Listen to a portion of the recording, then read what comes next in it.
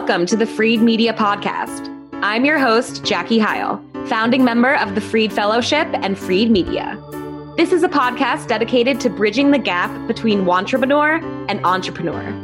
In this episode, you'll hear one Freed story from someone who made the jump from the corporate world to the vast unknown of entrepreneurship. We at Freed Media know that the road to entrepreneurship can be lonely, but it doesn't have to be. We hope that in sharing Freed stories, that you will gain some tangible tips on how to get freed yourself. It's our mission to provide support and community for those working their 5 to 9 side hustles and jotting down their someday business plans. We're navigating the journey ourselves, and we'd love to take you along with us. Ready to get freed?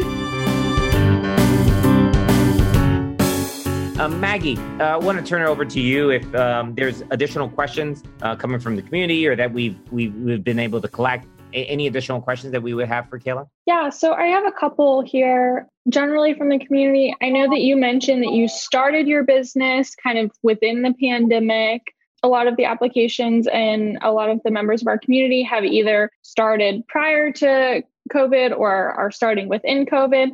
And how did you kind of navigate that? How do you feel now that kind of the world is shifting to a new version of normal? How do you feel like COVID is kind of affecting your business, and how do you feel like you're going to move forward with it? Yeah, I mean, starting mid-pandemic kind of forced us to be full-time founders right from the jump, which not a lot of folks have the opportunity to do when they're starting to work on something, even something that they really, really love. So that was a big inflection point for us. I mean, it was our creation, it was our origin, but we really got to jump 100% into it because we didn't have other commitments because the whole world was at a standstill, and we were navigating that space alongside everyone else. But with that also came the idea that if it failed, it was okay because lots of other things were failing too, so we would just kind of be on the same level playing field as a lot of other folks. And so we like an internal mantra we've had is when life gives you lemons, make aguas frescas,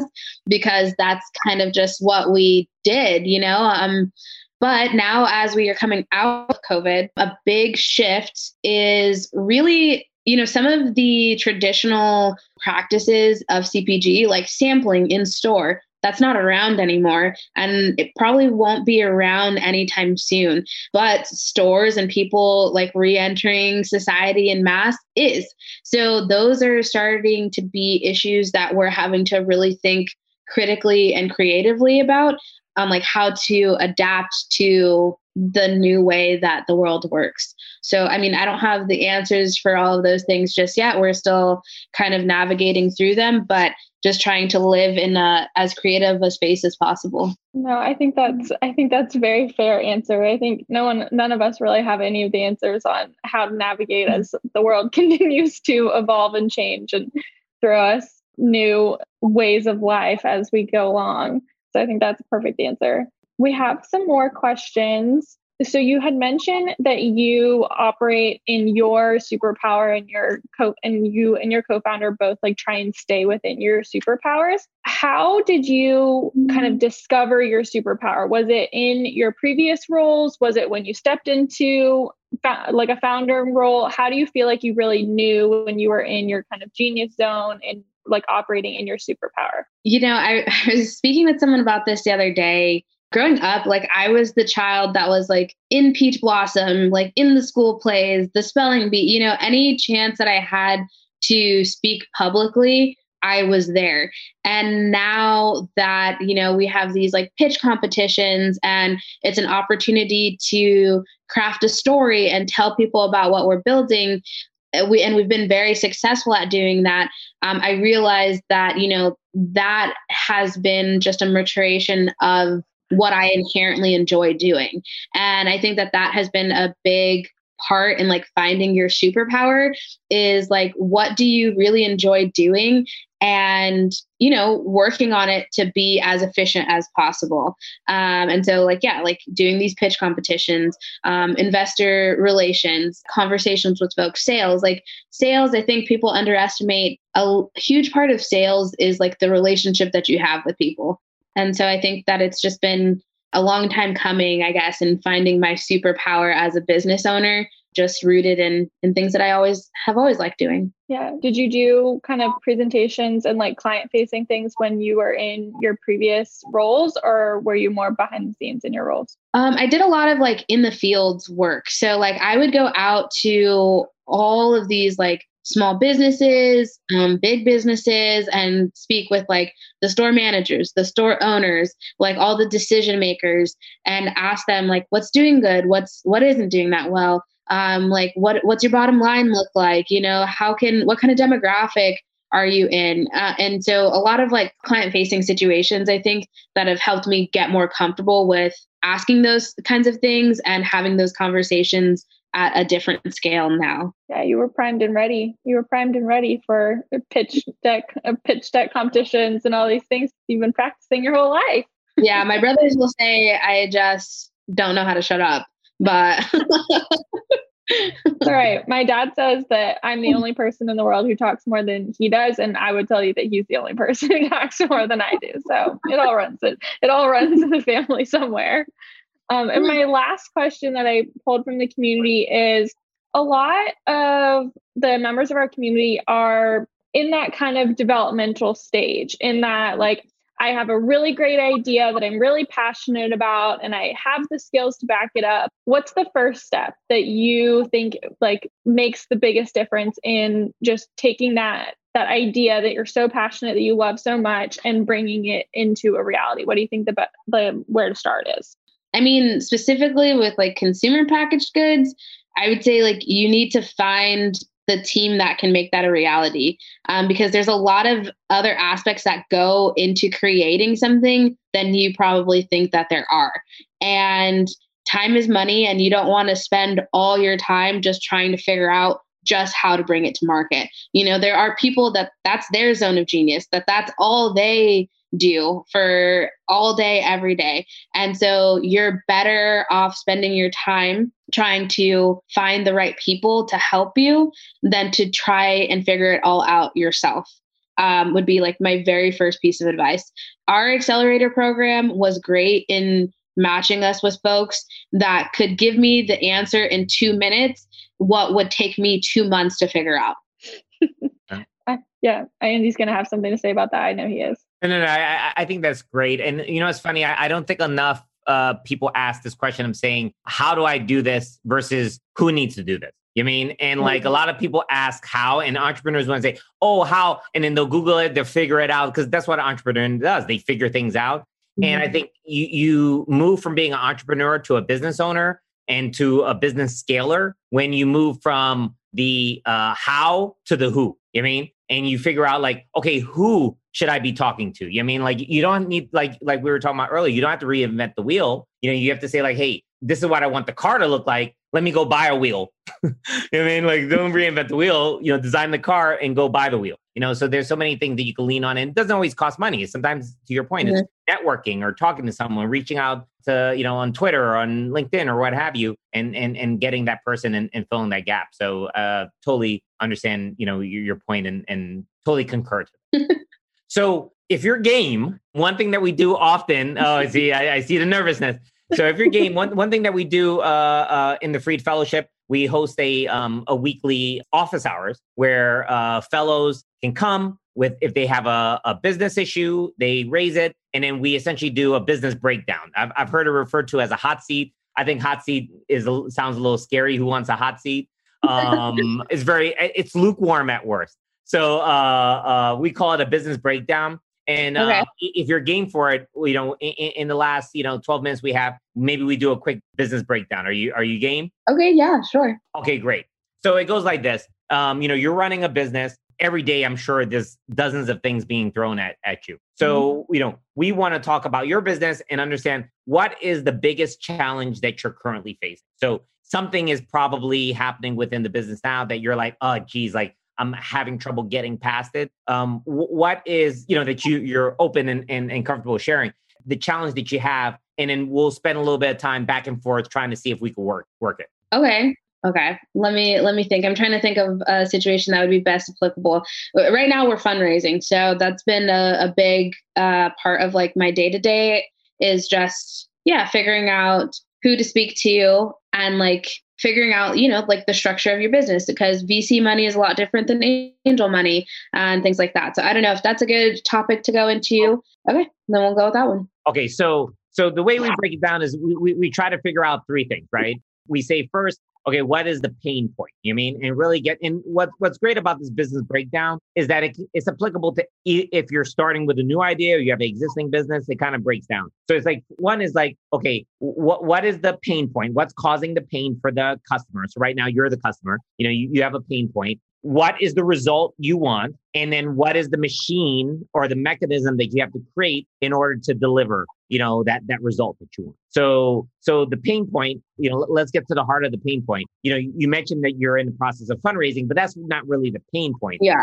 The pain point is some kind of capital. So again, coming from the, understanding of the food and beverage space, it's unlike a lot of different models. Like if I do let's say a service product or something like that, I don't necessarily have to deploy inventory or capital to have inventory. It's just or if you're some kind of business where you take a deposit first and then you deliver the product 30 days later, then I've got the capital, a customer pays me in advance and then I get to use that money to kind of make the service and then deliver the service. But with food and beverage, a lot of times it's backwards, where you've got to expend all the money first and then hope that you sell through it in the time that it's good. So with bottled liquids, they tend to have what they call a shelf life for listeners who aren't familiar with it. So it can sit on the shelf for 12 months, 18 months, whatever. So you're not rushed to kind of get rid of it. Imagine if you're doing something that's perishable, that's super scary, like bread or something. Like I would hate to have to deal with that. But still, Agua Bonita has to put this money out, produce all these cans, store them somewhere. And then when people want them, either online or potentially retailers, they got to ship it out. So because of that, these businesses, as they grow, they consume more cash.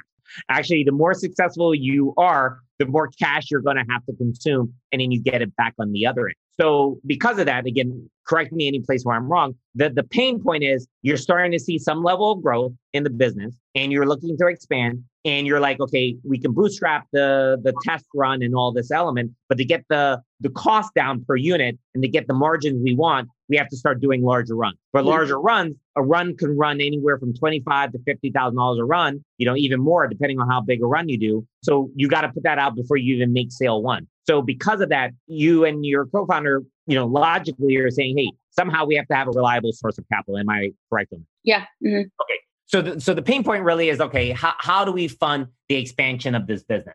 So that's the pain point. Let's think about what the outcome you want. If you could wave a magic wand, or you could just press a button and this result comes out, what would be the perfect result?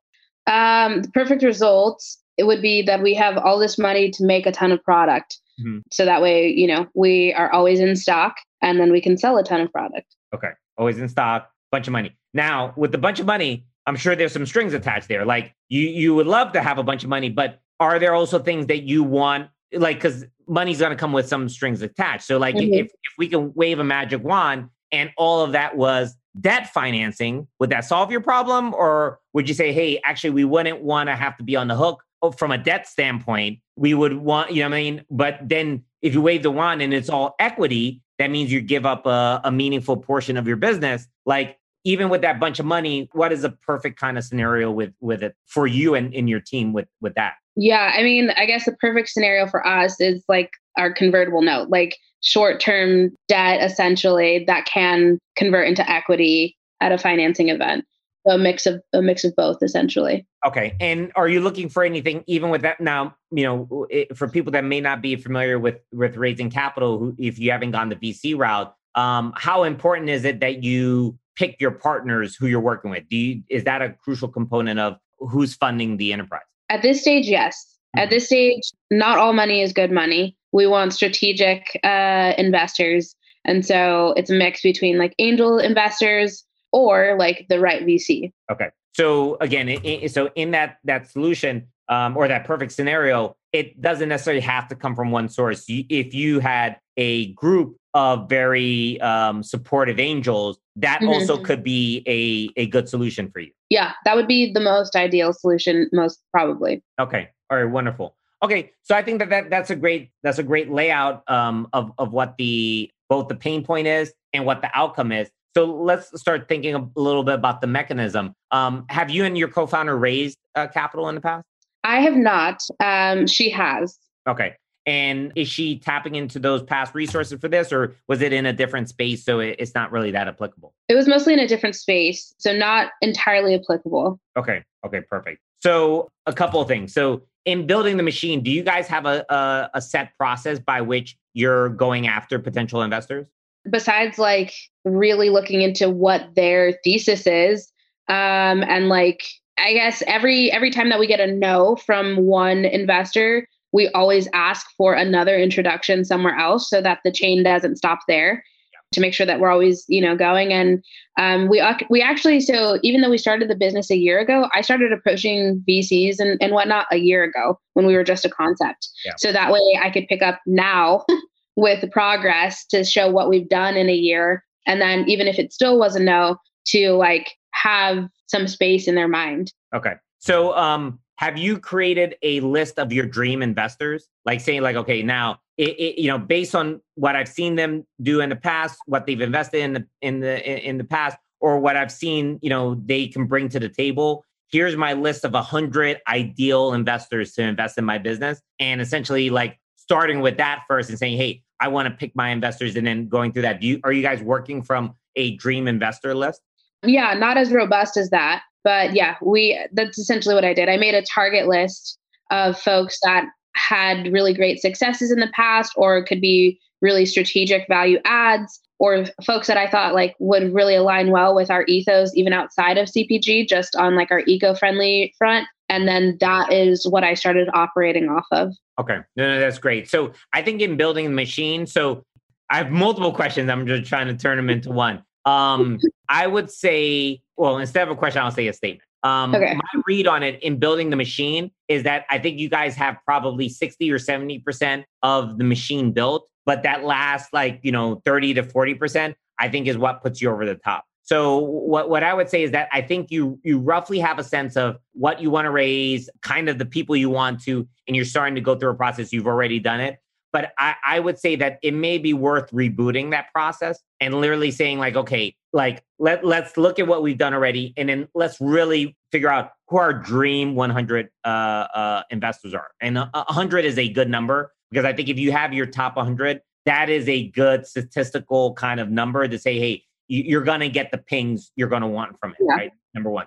Then I think making sure that not only do you have the list of 100 from yourself, other people are helping you fill that list. For example, and we won't do it live now, but I am more than happy to give you probably 7 to 10 potential targets that I think might be ideal for your business where it's at.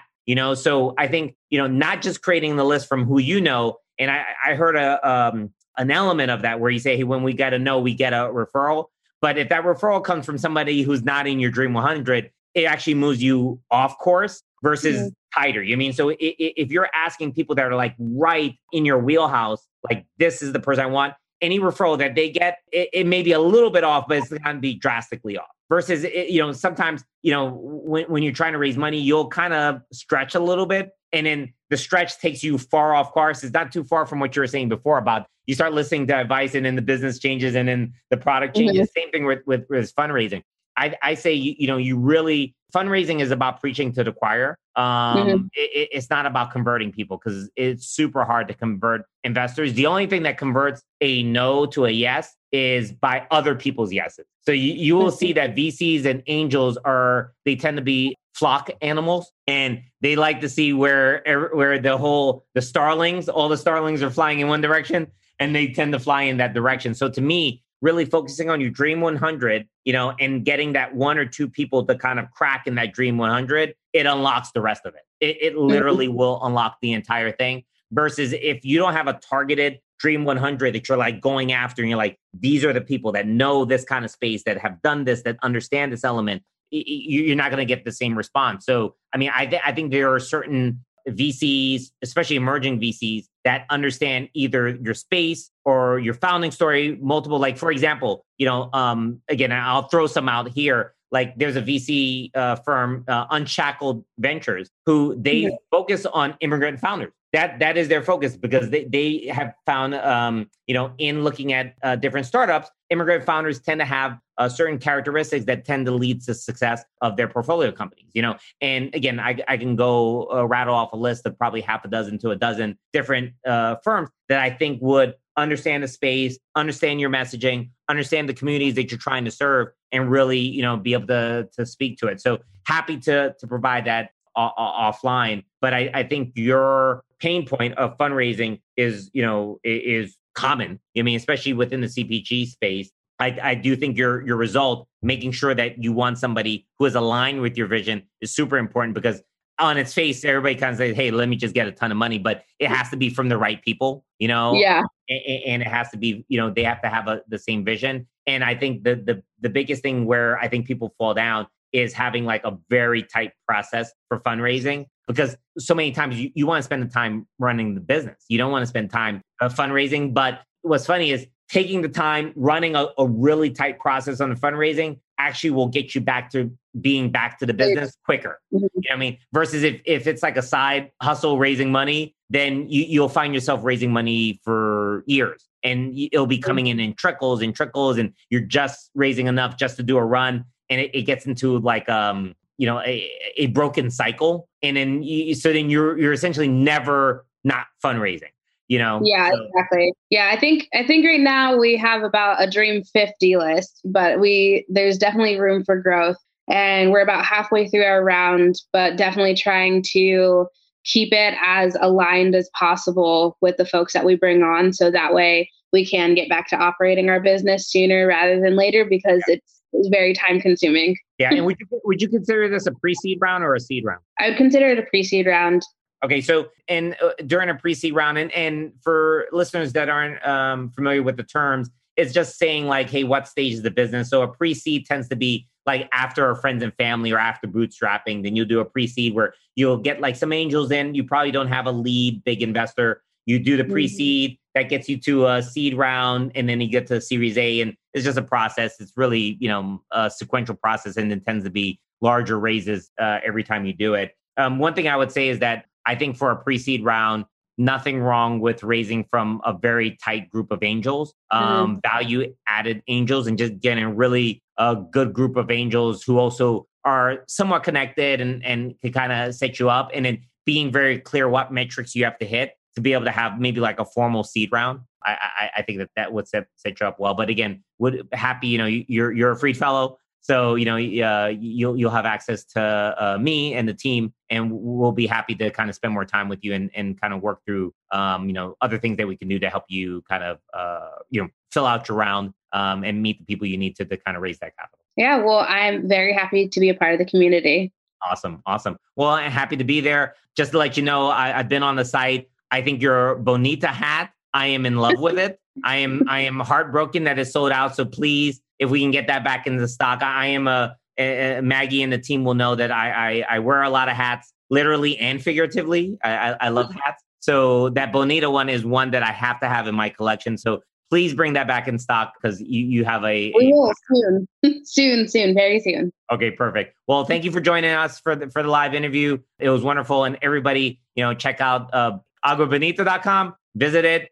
Buy. I know right now you have 2 SKUs. Are any plans on expanding the SKUs? Yeah. So I would tell everyone, check us out at drinkaguabonita.com, but following us on Instagram at drinkaguabonita is the best way to stay up to date with us, because we do have 2 new flavors that will be debuting very soon. So if you want to know what they are, want to try them out, that's the best way to get a hold of some. Okay, so please follow them. Visit the website, drinkaguabonita.com, drinkaguabonita.com, and please follow them on social media. And then we'll definitely add that to the show notes.